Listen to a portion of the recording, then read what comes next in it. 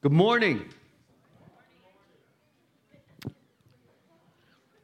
Let me start with a gigantic thank you for all your prayers. Ryan said you're welcome. I think you weren't the only one praying, but okay.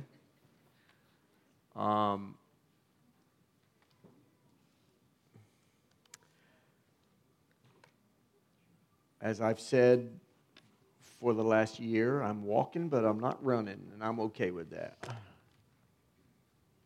Do me a favor, find the book of Job. You're like, oh, here we go. This dude's in the book of Job, so this is going to be like heavy. Yeah, probably, but it'll end good. It'll end good. If you don't know where the book of Job is, that's okay. Find Psalms and go back one. You found the book of Job. And if you don't have your phone, your device, your Bible, whatever, the verses will be on the screen behind me. I usually like to tell where messages come from with me.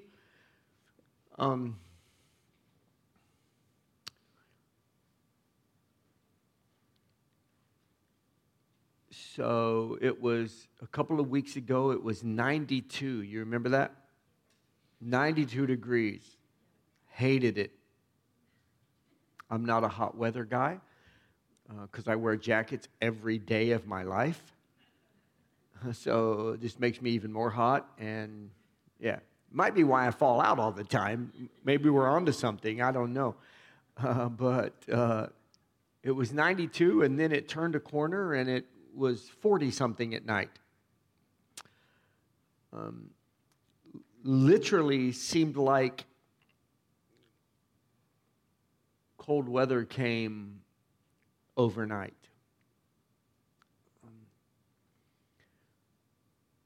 I even told my beautiful wife, Miss Kim, I said, hey, winter's coming. You know, I'm thinking about all the things I need to do, right? I need to get we heat with fuel oil. I need to get that filled. I need to get all that done. Otherwise, we just freeze. I told her, I said, I can't wait till October 1st because I can put on my insulated underwear. Too much information, Dwayne? Maybe a little bit. Because my daddy taught me you wear your insulates from October to March. Of course, he worked outside. I do not. I don't work at all, quite frankly. But when you think of winter, you think of the most negative of things, usually. You think of ice, you think of snow, you think of shoveling your driveway, you think of salt, you think of black ice, you think of dead batteries, you think of seasonal affective disorder. It's hard for us sometimes to find, and we don't even live in like where winter is like actually a thing. We have it for a couple of days. But we rarely seem to find anything positive about this time of year. And I'm certainly not making this message about me by the farthest stretch. Please don't hear that. But I want you to know where this message came from. And it came from, I don't understand why I have to go through the physical things I'm going through right now with my health. Thankfully, everything's great. Don't misunderstand. We finally got some answers, and everything's great, and we're gonna be just fine. Miss Kim is the greatest nurse in all the history of mankind. But most people say we can't wait for spring. Many of us say we can't wait for fall. But I've been thinking this week about winter. And what God brought me to was spiritual winter. Can we think about that for a sec? I'm not trying to bring you down, but many people move to different places in our country to avoid winter. Is that fair? I'm not, because my grandkids are here, except for the ones that are in California, and I ain't moving there for the love of Mike. But there's nowhere you can go to escape spiritual winter. It is what it is. And again, I'm not trying to bring you down, I promise. But spiritual winter is the season where warmth and joy seems out of reach, where the touch of God feels like it's not going to happen. In other words, we would ask ourselves, is anybody out there? Does anybody know what I'm talking about? Am I by myself on this? Okay, cool. Because I'll change this message right now if you guys aren't on board with it. But things happen, yes? Things happen. Life happens. What I want to do today is try to talk about what happens when we actually hold on to God in those spiritual winter moments. What's the outcome when it feels like He's let go of us? We know He hasn't, obviously. We know He hasn't. But it feels like it, yes? Yeah. Loss of job, sadness, shame, incompetence, bad report from the doctor. I remember looking at my doctor this week, last Monday, and I'm looking at him, and I'm like, wait, what? I've done everything I'm supposed to do. I mean, I'm the guy that's kind of, and I ain't better than anyone else, but I'm the guy that didn't abuse my body, and here I am, right? Failure as a parent. Don't raise your hand. Tom. Just kidding. Death of a loved one. Have I brought you down low enough yet?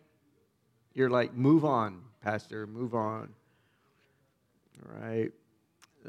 They bring a chill to our soul. And you wonder sometimes how you're going to pull out of it. You wonder sometimes what's next. And you wonder, where are you at, God? Where are you at, God? Because, Ben, I'm full disclosure. I'm transparent as can be, and I'm telling you right now, me and God have had some wrestling matches. By the way, He wins every single time. But it's like, are you kidding me right now? We just can't seem to find God in our winter season. Psalm 88 says this, O Lord, I cry out to you. I will keep on pleading day by day. Why do you reject me? Why do you turn your face from me? We know God didn't do that. But that's how it feels. Can we be honest? I just want us to be honest. Are you in Job?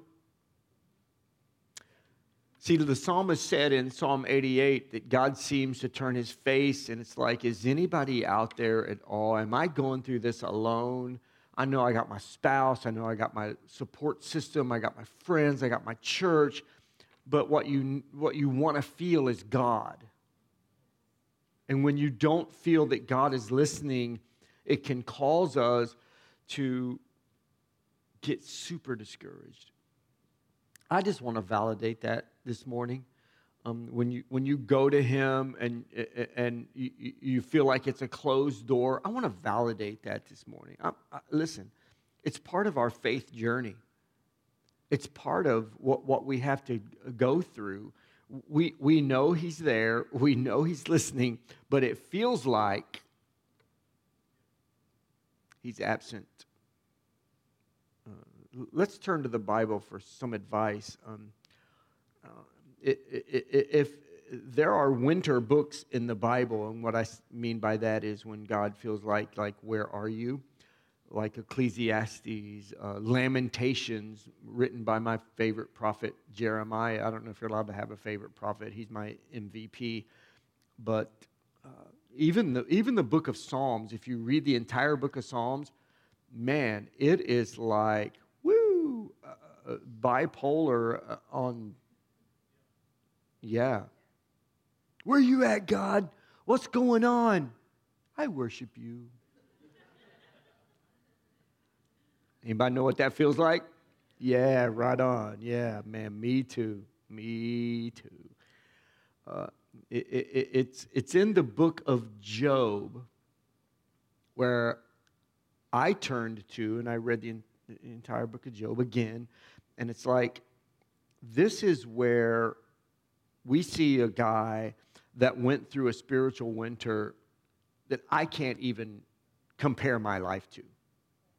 Yeah, so I don't want you to misunderstand that I think, I've got a Job moment. I ain't got no Job moment. No, I got a Jeff Burke moment, and it's pretty awesome, quite honestly, because I love my life. I got it made, and I don't even know it sometimes. But when you look at the book of Job, you see an example of a spiritual winter that this guy went through.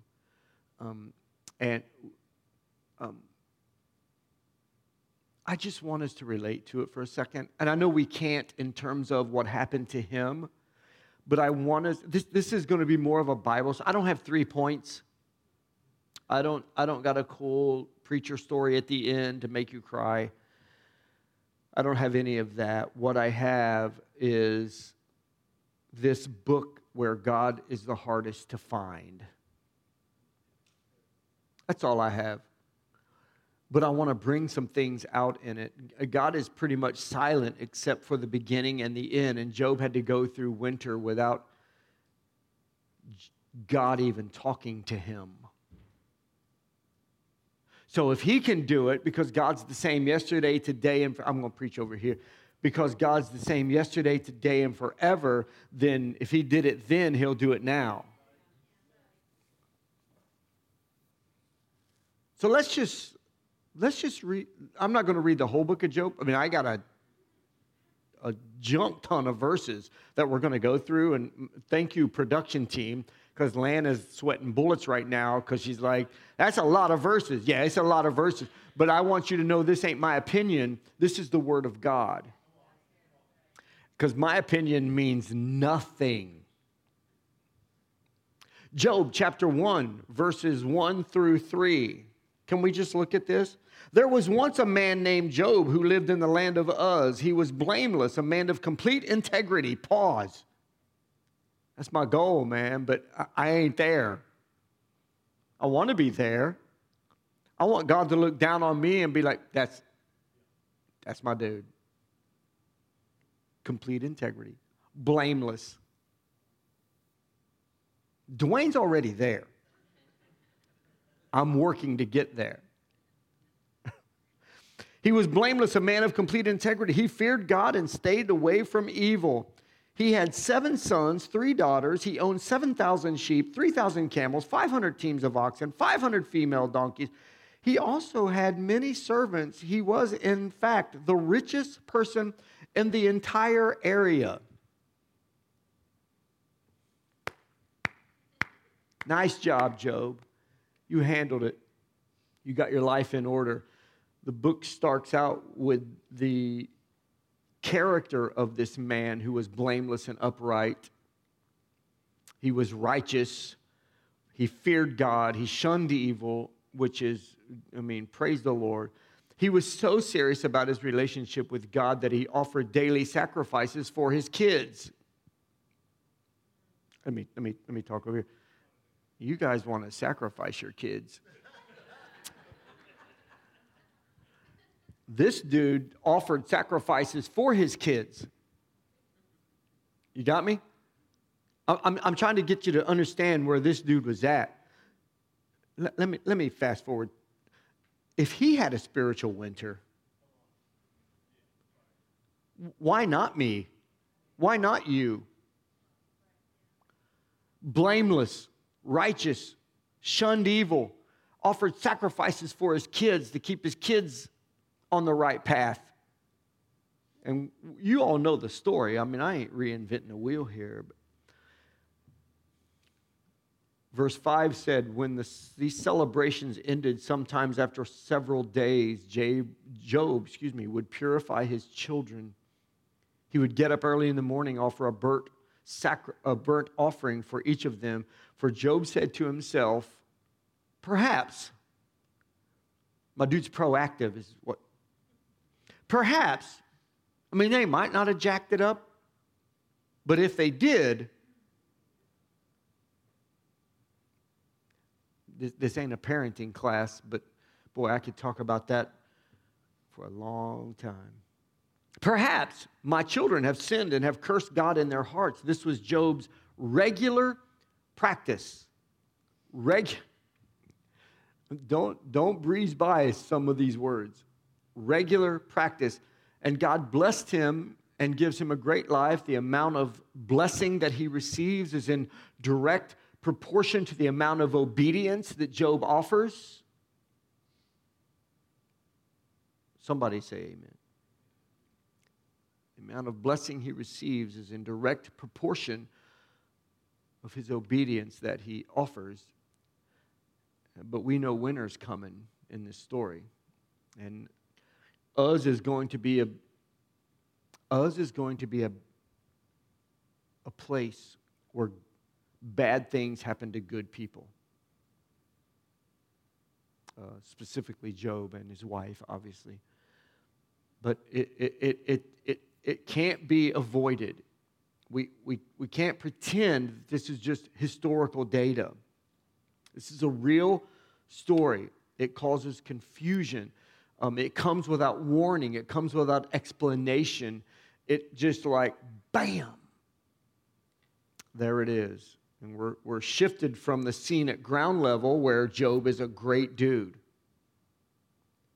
In 2007, I preached out of this book, and I've not touched it. I mean, I've alluded to it, but I've not preached out of it since then. But what always intrigued me was that it went from a ground level view to a balcony level view, where you got Job, you got his family, you got how awesome he is, everything that he did, and then it kind of switches gears, and then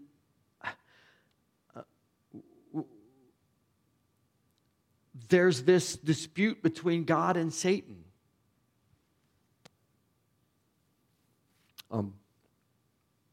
And Satan is allowed to wreak havoc on the life of Job.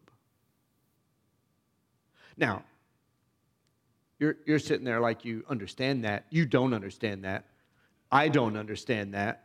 I'm wanting God to show up, rip his shirt apart, and there's a big S on his chest, and he's like, you will not mess with Job.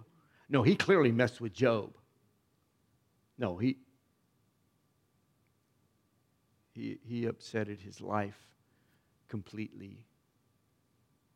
Now, if you're a student of the Bible, you know how this ends. You know that everything's cool, but let's look at verse 6 through 12. Again, a lot of verses here.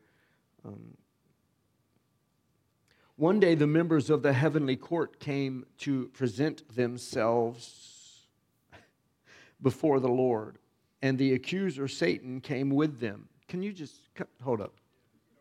No, listen. I put myself in the story. I want you to put yourself in the story. So you got God up here going, that's that dude right there. Hey, that's the Wayne Grant.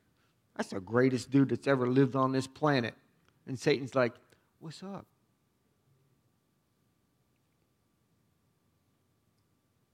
So God and Satan are having this encounter where Satan is trying to mess up God's plan. Now, God's going to protect Job, don't misunderstand. And God's going to protect you. God's going to protect me. But it doesn't mean there won't be a testing of your faith. And to me, that's a gigantic deal. I want to pass those tests. Every time I want to pass those tests. Do I? Probably not. But I want to. So he says, again, verse 6. One day the members of the heavenly court came to present themselves before the Lord, meaning God and his angels. But then Satan pops in. The accuser, Satan, came with them. Where have you come from? The Lord asked Satan. Satan answered the Lord. This is not a boring book. This is not a boring book. No, this is Marvel on 10, is what this is. I have been patrolling the earth, watching everything that's going on, Satan said. Wait. Then the Lord asked Satan, have you noticed my servant Job? This is how proud God was. Have you noticed my servant Job? He is the finest man in all the earth. He's blameless, a man of complete integrity. He fears God and stays away from evil. Satan replied to the Lord, yes, but Job has good reason to fear God. In other words, he only serves you because he's got a gazillion animals and his family's on point. Satan replied, yes, but Job has good reason to fear God. You have always put a wall of protection around him and his home and his property. You have made him prosper in everything he does. Look how rich he is! Exclamation point. But reach out and take everything he has, and he will surely curse you to your face. All right, God says, you may test him. Let me step away from the book right now and say, not fair, God. Yeah, not cool at all. But how will we know the level of our faith if we're not tested with it? Yeah. All right, you may test him, the Lord said to Satan. Do whatever you want with everything he possesses. Don't harm him physically. So Satan left the Lord's presence. You know he left going, all right. Yeah, I won this one. Yeah, we know he doesn't. But interestingly, we're made privy to the scene. But the one who would be the most affected, and that would be Job, he is not made privy to the scene. Yeah, 100% clueless, Tom. You're right. Yeah, he's like, what is happening right now? One day I get up and I got it made. And before the sun goes down, my life is upside down. Some of you know what I'm talking about.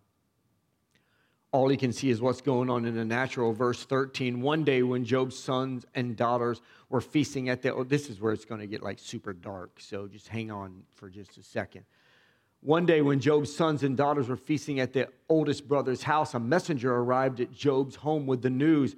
Your oxen were plowing with the donkeys, feeding beside them when the Sabians raided us and they stole all the animals and killed all the farmhands. I am the only one who escaped to tell you. Strike one. While he was still speaking, so while this guy is telling Job this, like the conversation's going on, while he was still speaking, another messenger arrived with this news. The fire of God's fallen from heaven and burned up your sheep and all the... It wasn't the fire of God. It wasn't the fire of God. But because Job was a righteous man, they blamed God.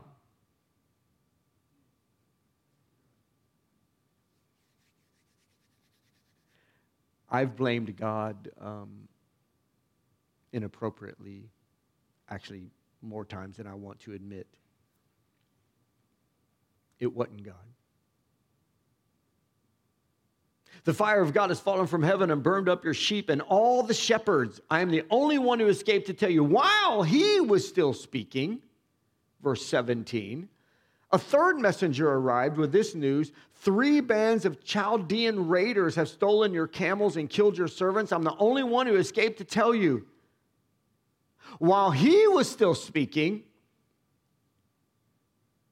another messenger arrived with this news.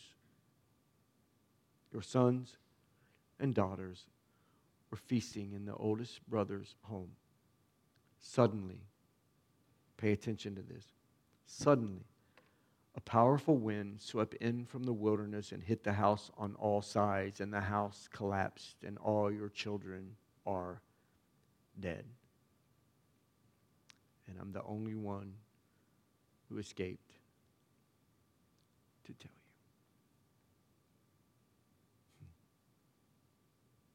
He grieves, he worships, he falls to the ground. He's trying to stay in it. He's trying to stay focused. He's trying to stay blameless. He's trying to stay righteous. He's trying to get to void of the sin in his life. And your Bible says this in verse 20 through 22. Job stood up, tore his robe in grief, and he shaved his head. He shaved his head and fell to the ground to worship. And he said, I came naked from my mother's womb, and I will be naked when I leave. The Lord gave me what I had, and the Lord has taken it away. Praise the name of the Lord. In all of this, Job did not sin by blaming God. What an example. I want to be there. But then the scene changes back to the balcony in our text. It almost appears like it's some kind of weird wager between God and Satan. Like, okay, well, I'll call that, and I'll raise you all of his livestock. And then I'm going to raise you his children. We know that's not what it is. Job's family weren't pawns in a weird game of divine chess. The key question from the balcony is the key question of the whole book of Job, and our lives come into play here where he says, yes, but Job has good reason to fear God. The New King James says, does Job fear God for nothing? Satan is letting God know that he believes that Job worships him and is devoted to him because he gets something from it. You think he loves you, but he loves your stuff.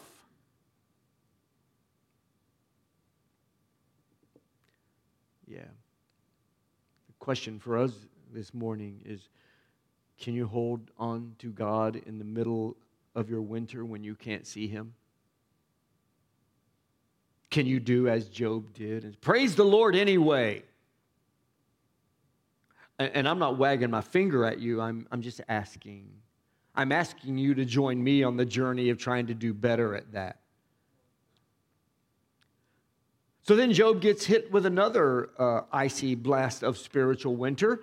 Of chapter 2, verse 7 says, so Satan left the Lord's presence, and he struck Job with terrible boils from head to foot. Seriously? From head to foot. Now, notice the subtle difference in Job's response. He doesn't fall to the ground and doesn't just worship him right off the bat. He doesn't say, well, praise the Lord anyway. He does this. In verse 8, Job scraped his skin with a piece of broken pottery as he sat among the ashes. Yeah, a little different response. Enough had become enough. And he wasn't sure what to do with it. He doesn't curse God as his wife suggests in verse 9 of chapter 2. But notice what he does say in verse 10, responding to his wife. When his wife said, curse God and die. And I could talk about that for a month of Sundays because, listen, Miss Kim, she only wants me to be well and right. And she'll do whatever that takes. I'm not judging Job's wife. I think it's a difficult position to be in when your spouse is going through something. Somebody.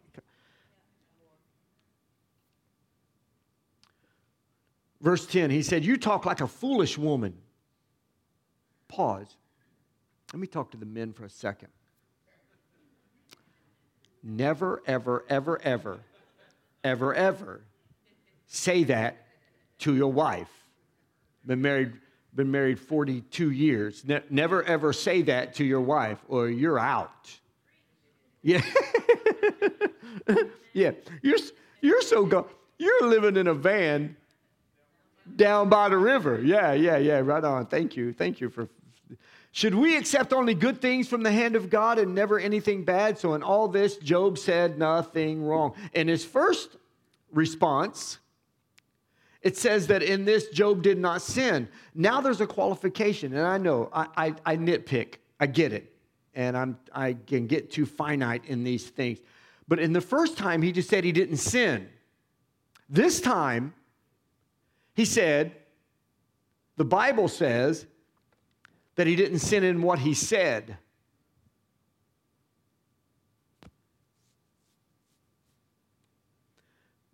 In his heart, he struggled, but he held his tongue. Because there's life and death in our tongue. And Job's like, you know what? I don't know what's happening right now. I don't know what's going on. I don't know why this is even a thing in my life. I've lost everything. But you know what? I got to nip it, as my dad would say. I got to just, because I can cause things to perpetuate with the words I say. Yeah, there's a lesson there for us, I think. He was beginning to feel the effects of winter to the nth degree, and the wind chill was getting ready to drop again. Friends who want to sympathize, wanted to show up and give him comfort. Can I say they were horrible at this? I don't know if you've ever read the book of Job. If you haven't, read it. It can get a little dry at times just because there's a whole lot of dialogue in there between the friends. But the friends were kind of punks. Can I say that? Can I say that, boss? Yeah. The friends were kind of punks.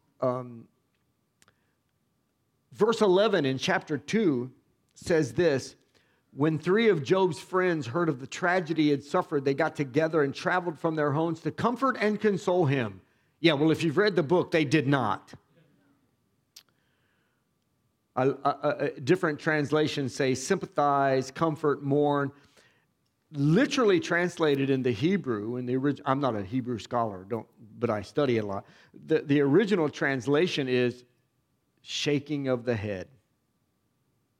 If I'm talking to somebody, they're talking to me and they're like, yeah, I don't feel like I'm being encouraged, empowered, affirmed. I'm like, you are so disappointed in me right now. Yes? That's what this means. Verse 13, then they sat on the ground with him for 7 days and 7 nights. No one said a word to Job, for they saw that his suffering was too great for words. They sat speechless, and then when they did open their mouth, yikes. They wept with him for 1 solid week. And this is part of Jewish custom, if you've ever heard of it. It's called sitting Shiva, it means sitting 7, where you just sit with someone who has had a great loss, and you just look. It's the Old Testament example of what Paul said in Romans 12:15, rejoice with those who rejoice and mourn with those who mourn. Not find an explanation, not try to get to the bottom of it, not reminding them that everything's going to be okay, because at the moment everything's not okay. I've said this many times. I'll say it again. When I had the honor and the blessing to officiate my mother and my father's funeral, and I would stand at the head of the casket as people would come by. You know how it works. I hate it. I hate the whole thing. But they would come by, and it's like, everything's going to be fine. Yeah, go sit down. Go sit down, or I'm going to punch you in the throat. In the name of Jesus. Right? Yeah, I mean, love tap. God bless you. I'm not a violent person. I would never punch someone in the throat that I don't plan to do it today. Let me put it that. But instead of saying everything's going to be okay, how about, hey, you're in the middle of winter. Here's my deal. Stop telling me it's cold outside. I'm freezing. So if you can't get on board with what I'm dealing with, just walk on. Just walk on. And maybe you're here today and you need to tell somebody to walk on. Listen, my glass is half full. If you know me, you know I'm a positive dude, man. I really, really am. But ministry is one thing. And sometimes ministry involves just getting on board with what someone's going through. You just saying that everything's good when everything's not good is counterproductive. Can I say that? It's spiritually counterproductive. You're like, am I in counseling session or I'm in church right now? Both. Eventually, these cats start to talk and they blow it. Their silence was brilliant. I wish they'd have stayed with it. But I know that so many of us are so desperate for friendship and relationships that we sacrifice what we need to be listening to for what makes us feel good. Yeah.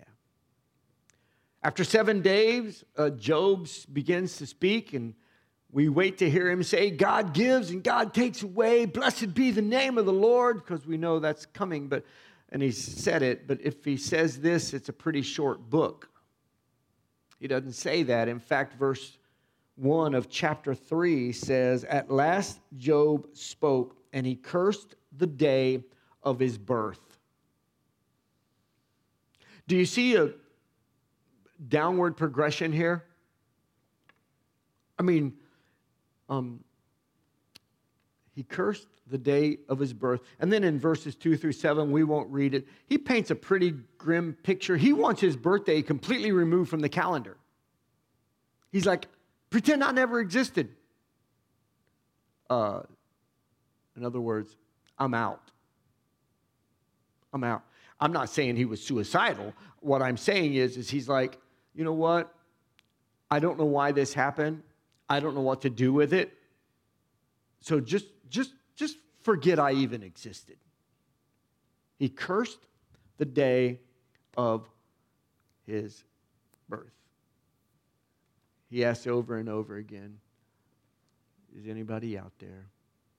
He's in a spiritual winter and life is not good. And for the next 28 chapters, Job pours out bitterness, confusion, sorrow, and anger towards a God that was always there, but he didn't understand. If we didn't know any better, we'd think Job was complaining. He was not complaining, but what he's offering to God is real talk about how he feels. And I want to encourage you today to have real talk to God about how you feel. Because in the winter books of the Bible, that's what people do. This is the paradox of the Psalms. I know I've already addressed it. There are psalms of thanksgiving, psalms of wisdom, psalms of exaltation, but there's psalms of lament. Example, Psalm 44. Will you just... You have butchered us like sheep.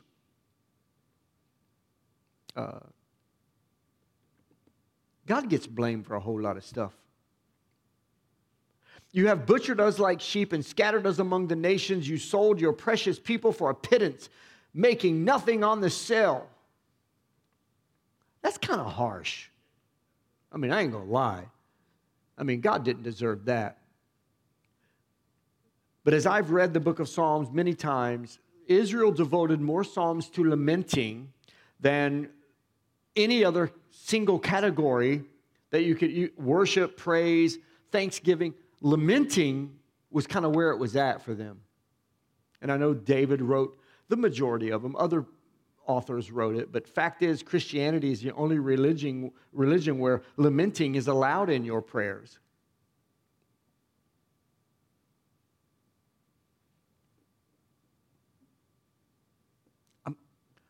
Let me tell. I'm trying to let you know it's okay.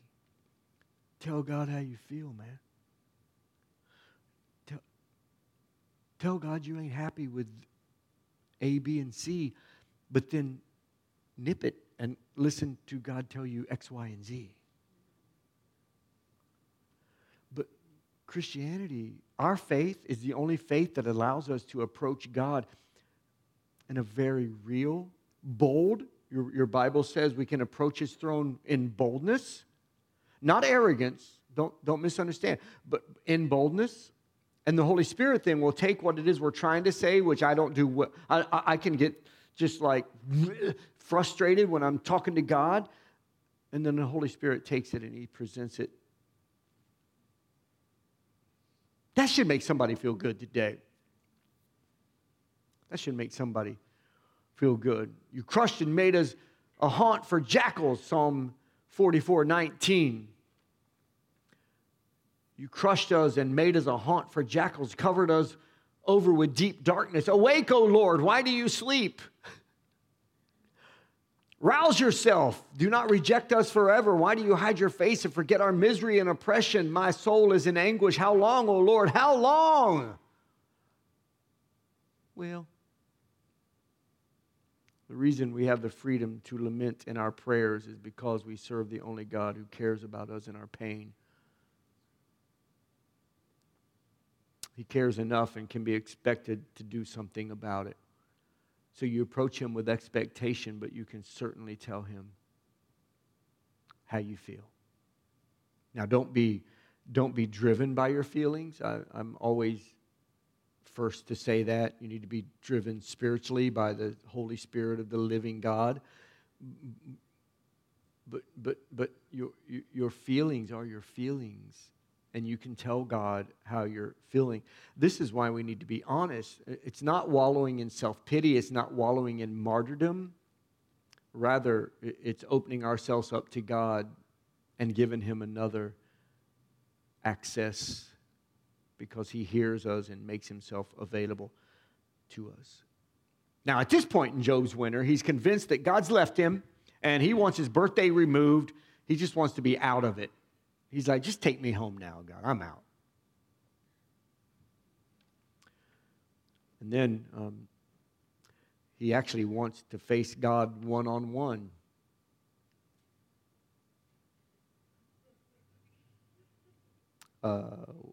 We will lose 100% of the time. But he did have some valid questions. And by the way, I don't have it with me right now, but I did a study on how many times Job asked questions. God answered none of it. None of it. Well, He did, but He answered it with a question. Can we get to that? Job 23, verse 3 and 4. You can go there if you would like.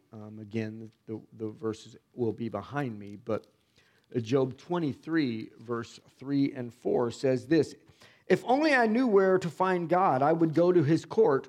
I would lay out my case and present my arguments. Oh, yeah, you would. Be careful what you ask for. Job got his wish, verse 38, verse 1. Then the Lord answered Job from the whirlwind. So, in my Bible, you can't see this, but I have 32 questions up to this point that Job asked. 32 questions that God returned to Job's question. So Job responded, God responded to Job's, where are you at, God, with 32 questions. Yeah, that can make it tough. What do you think that moment was like when the Lord answered Job from the whirlwind? Basically, God showed up in a tornado, a storm.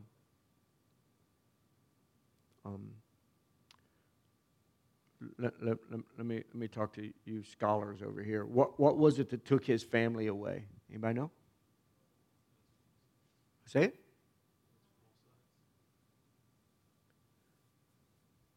A whirlwind. So God chooses to show the very thing that brought him the most pain. God chooses to show up in that and speak to Job through that. I'll read it again because you're looking at me like I have a different Bible than you. Then the Lord answered Job from the whirlwind. Verse 19 of chapter 1 said, suddenly a powerful wind swept through the wilderness and hit the house on all sides, and the house collapsed, and the children are dead, and I am the only one who escaped to tell you. So in the very thing that caused him the most pain, God shows up to speak to Job through it. What am I saying? I'm saying don't underestimate what you're going through. That God can speak to you through it if you allow him. But if you've got a front, if you're wearing the mask, if you're coming to him like, well, everything's awesome, when everything's not awesome, I'm not saying don't praise him. You can get to that. You can even start with that. He's worthy. But don't underestimate what he can do through what it is you're going through. Yeah. Job asks, is anybody out there? And when God gets around to showing up, he never answers Job's question. As I said, he answers his questions with questions. And it almost looks a little unfair, but in the middle of Job's winter, he's trying to reveal to Job, God's trying to reveal to Job who he really is. He replies with just things that are full of references to his goodness and provision. Let's talk about a couple of them. Verse 25 through 27 of chapter 38 says, who created a channel for the torrents of rain? Who laid out a path for the lightning? Who made the rain fall on barren land and desert where no one even lives? Who sends rain to satisfy the parched ground and make the tender grass spring up? And we blow by this because it's like, yo, let's go, God, let's go. But for Job's readers, it was a mouthful because life in Israel depended on rainfall.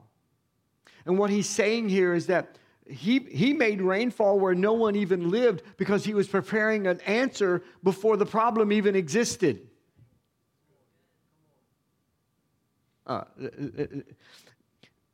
He created water, then he created the fish. He creates the answer before the solution is in place, before the problem ever exists. We just don't know it because we're confronted with the winter season. Are you kidding me? Is this happening right now? Yeah, God already knew it, and God allowed it. And he's got a solution available. You just got to get on it. Yeah. Because he is gratuitous and he is good. We sung about it. He is abundantly, uncontrollably generous. He's irrationally loving. We sung about it. He's good to people for no reason whatsoever. He's good to people and they don't even know that he's good to them until they get to the part where they need his goodness. Yeah. He gives because he loves to give, and he loves because he can't help himself. Because, well, God is love. He placed those life-giving streams of water in places where people aren't even living, just in case some might pass by. And you're passing through your winter season, maybe. If not now, you might be. I hope not. And he's already prepared a way. Look what else God chooses to use as a description of his goodness. He gives us some animals. And if you know me at all, you know I'm that guy, right? I mean, Kim can't even have a lot of flowers because I feed the deer and they come into my yard and they just eat all of her. But would you look at this? There's no apparent reason for these creatures he's getting ready to tell us about. Don't raise your hand. You ever feel like you're not sure why you're here? Yeah, well, it might be just for his glory. Oh, I'm certain it's just for his glory. It's for his pleasure. That's it. I'm not saying you don't have a purpose. What I'm saying is if you're not understanding, just get on board with his will. Oh, look at this. Look, chapter 39, verse 13. The ostrich flaps her wings grandly. The NIV says, joyfully, but they are no match for the feathers of the stork. Why did God bring up an ostrich? Have you ever seen an ostrich run? I mean, now they are powerful, don't get me wrong. I mean, they're fast and they're powerful, but it's like they flap their wings grandly. Listen, the ostrich is goofy. Like they think they're getting off the ground and they are not. But then you got to love them.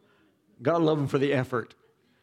But then verse 14 says, and she lays her eggs on top of the earth, letting them be warmed in the dust. In other words, literally translated, she lays her eggs and she don't even remember where she lays them. Burp, burp, burp, burp. Verse 17, for God has deprived her of wisdom. He has given her no understanding, but yet brings it up in the scriptures.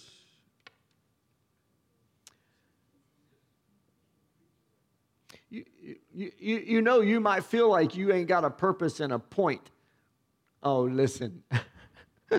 Don't underestimate who you are, man, because God designed you exactly how he designed you, whatever it is. I'll say it again. Get on it. She's not the brightest creature in the world, that ostrich. Oh, but when she runs, she makes the horse and rider stand in awe. Verse 18. But whenever she jumps up to run, she passes the swiftest horse with its rider. Yet when she spreads her feathers to run, she laughs at horse and rider. So you go on and pass up everybody that's up here. Amen. You go ahead. You do what you're supposed to do, how you're supposed to do it, and we'll do what we're supposed to do up here. But you do what you got to do. You do what God called you to do. Now, I'd be a little disappointed if you ran by me and laughed at me. Ain't as fast as I used to be, but hey, I'll get there. And then he goes on. Your Bible probably says, consider the behemoth. Can I tell you that messed with me for years? What's a behemoth? I've not used that in a sentence in decades. Scholars believe it's either the hippo or the elephant. Regardless, not a whole lot of use for these creatures in our world. I said in our world. God, however, says this in chapter 40, verse 16 through 18. See its powerful loins and the muscles of its belly. Its tail is strong as a cedar. The sinews of its thighs are knit tightly together. Its bones are tubes of bronze. Its limbs are bars of iron. Verse 24. No one can catch it off guard and put a ring in its nose and lead it away. You're like, Jeff, I'm not sure why you're bringing up these animals. I'm bringing up these animals to let you know that you have a point and purpose, whether you are holding a title or not. And what God was trying to explain to Job is that, look, if I care about this, if I care about the goofy ostrich and the behemoth, I care about you. And you're not out of my sight. And I will love you. I will make you better as a result of it. And we're going to get there real quickly because I'm about done. But God goes on to take pleasure. And I just named a couple things. The oxen that doesn't plow. In fact, back in the day, if an oxen didn't plow, whoosh, because they were tools. But God said, I take pleasure in the oxen that doesn't plow. He said, I take pleasure in the donkey that won't be tamed. He said, I take pleasure in the mountain goats that do their birthing in secret, where no one can even see what they've accomplished. No, listen. It's okay that no one sees what you do. In fact, you might have the greatest role in the body, Dayton, in doing what no one even knows you do. And I could go down a list of people that work so hard behind the scenes. This is easy. Pastor Dwayne will tell you, this is what we do. And I know we're on a stage and it's a little elevated. I'm glad it's elevated or you wouldn't even be able to see me. I'm a short guy. But we'll tell you that this is easy. It's the stuff that happens up until one of us take the stage and present the Word of God. It's all the stuff, production team, children's ministry, first impressions. I know you understand what I'm saying, but I want you to understand that he gave credit to the mountain goats that birthed their young in a secret place and no one even seen them. That's so important.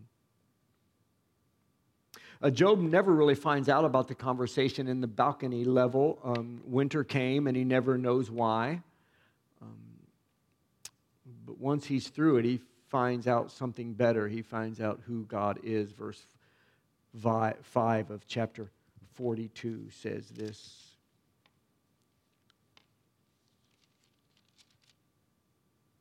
And I'm reading it slow. I'm not questioning your intelligence, but I want you to feel the weight of this. I had only heard about you before, but now I have seen you with my own eyes. Wow. Where did he see God? Where did he see God? Well, he saw God at his kid's funeral. He saw God on the ash heap. See, God understands because he, like Job, was torn with grief when he gave his son. Your Bible says he's known as the man of sorrows. So God understood what it meant to lose your son. Verse 5 of chapter 42 says, I had only heard about you before, but now I have seen you with my own eyes. Now, what happens when you endure your winter? Most of the last chapter in the book of Job is kind of an epilogue, if you will, if you read books. God scolds Job's friends, so thank you, God, for that. He tells Job that if he'll pray for them, that he will forgive his friends for being weird. We're told that Job got his stuff back multiplied. Man, I'm just going to read these verses. Verse 12, 42, verse 12. So the Lord blessed Job in the second half of his life, even more than in the beginning, for now he had 14,000 sheep. By the way, everything's kind of doubled up here. 6,000 camels, 1,000 teams of oxen, 1,000 female donkeys. Then in the final words, I see a side of God that I had kind of missed before. He also gave him more children. He also, verse 13, gave Job 7 more sons and 3 more daughters. Yeah, okay, PJ, we've read the book. We get it. But I want you to notice we're given the names of the daughters, but not the sons. I know what you're thinking. We don't need to know this. Yeah, kind of do. We kind of do because it was unprecedented and unheard of in Hebrew genealogies. And what Job is doing right here, he's throwing caution to the wind. And he's like, I'm going to do something I ain't never done before because God done showed up in my life. God done showed up in my life. I was at the bottom, and now he's blessed me double what I had. And so you know what? I'm going to take a risk. He steps out of his comfort zone. And he names his daughters this. Verse 14, he named his first daughter Jemima, the second Keziah, the third Karen Hapush. And even more strange are the meanings of the names, because Hebrew names are taken very seriously, and I know you know this. The names of Job's girls are all words that describe beauty. In other words, you got to hear. In other words, he took the cards he was dealt, right? He took the winter season of his life. And then when God gave him a second chance, he's like, we're just going all in. We're just going all in right now. The first daughter, Jemima, means dove. It means handsome as the day, pretty as a dove. The second daughter, Keziah, it's translated cinnamon. It's a precious spice back in the day. He valued what he had to a degree that he didn't value it before the winter season. And so he said, you know what? I ain't going to make them second-class citizens anymore. I'm elevating them up. Man, to me, it's such a big deal. And then Job does something absolutely crazy for the day. And that's this. He gives his girls an inheritance. No. See, when this was written, you told the girls who they were marrying and they got their inheritance. Yeah, well, Job's like, not anymore. Not anymore. Because I've been to the bottom. And now you know what I'm doing? I'm celebrating everyone right now. And your Bible says this in verse 15 of 42. In all the land, no women were as lovely as the daughters of Job, and their father put them into his will along with their brothers. You go to Israel right now, not going to happen. Culturally speaking, it's not going to happen. So why are we told these things? Because after his winter, he had a new revelation of God and how God valued him, so he valued others. And he now delights in giving attention to the least among him. In that day, it was his daughters. I mean, I'm not being unkind. That's just the way the culture was. Obviously, we don't feel like that today here in westernized America, but to the least worthy that he felt, to the least strategic, to the least that could help him, he's like, it doesn't even matter. We're all equal. We're all on the same plane. And he said, if my winter season taught me nothing, it taught me that God is good and God cares about me.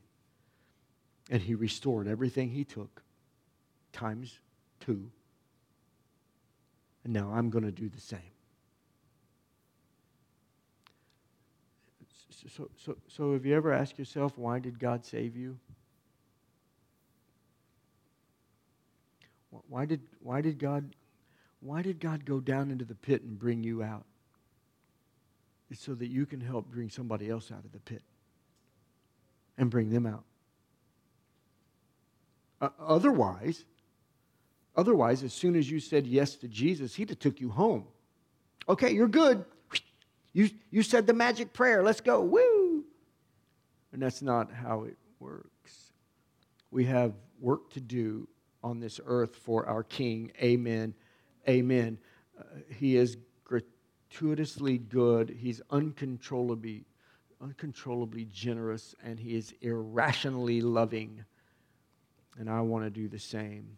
He gives for no reason at all.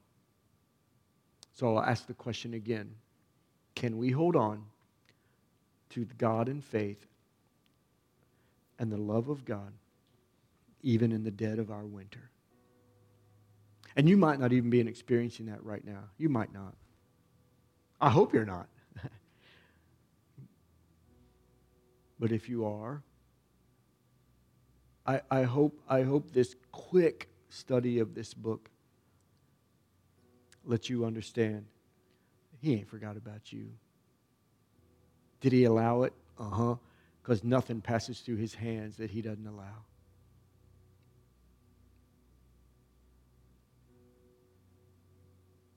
And you might be going into one you don't even know about. Job didn't wake up that morning thinking, man, I'm going to lose everything today. No. And isn't that kind of how bad news works? I use the term loosely, but bad news, where something happens, your Bible said, we read it, that while they were still speaking, somebody else came up and it was like, blam. So it's like car breaks down. Oh, man, hot water heater goes out. Oh, man, bad doctor report. Oh, man, trouble in my relationship. And it's like bam, bam, bam, bam. He's still there. I don't know, man. When you leave here and you feel the air's a little cooler, and in the weeks ahead it's going to even get more cool, just understand that your winter season is not surprising God. Just take the opportunity to be honest with Him. Tell Him how you feel. Don't expect a bunch of answers to your why questions. If He does, that's awesome. But if He doesn't, it doesn't change who He is. So that's the story of Job. Let's talk about your story. Give me 30 seconds. If you don't know this God we're talking about, two things. One, He's here, and He's available. And two, He's got His arms open wide. So if you just bow your head, I want to pray. God, thank you for this day. Thank you for your word. Thank you for this story of Job, this crazy story of Job. God, you had me lost in this story the last couple of weeks, and I just thank you for it. Lord, I ask you to just speak to my friends, my family that are here.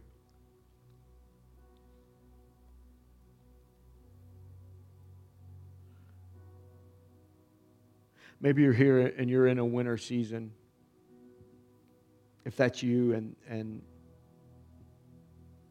the scripture, not what I said, but the scripture was just a reminder that you got to keep focused on God. If that's you, would you just raise your hand? I just want to pray with you. I'm not coming to you. I'm not saying nothing to you. I just want to pray with you. God bless you, dear. God bless you. Who else? Father, we thank you. And God, we just come to you and say, why not me? I mean, Job was blameless. I am not.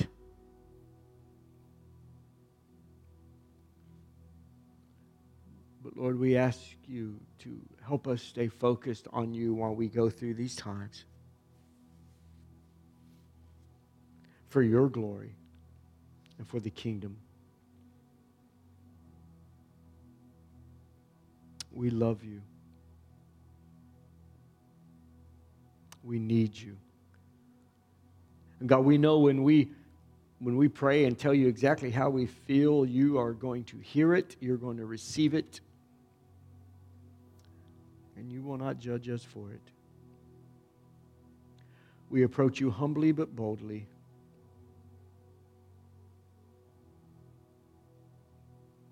May we see you in the middle of everything. May we remember the ostrich and the hippo. That we would just know if you care about those things, you care about us. In Jesus' name.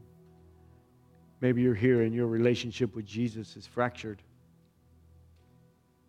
There's some, your fault, my fault, nobody's fault, doesn't matter. We're not here passing judgment. We're here to say Jesus is waiting on you to restore that relationship with him. And if you're here and that's what you know you came here to need to do, I'm just asking you to just own that this morning. Just own it. Look, Jeff, I need my relationship with God just shored up, man. I'm not sure where I'm at right now. If that's you, just raise your hand. It's all good.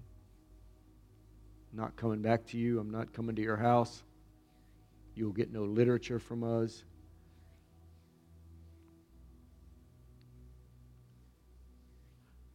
Then let's pray and we'll be dismissed. God, thank you for your word.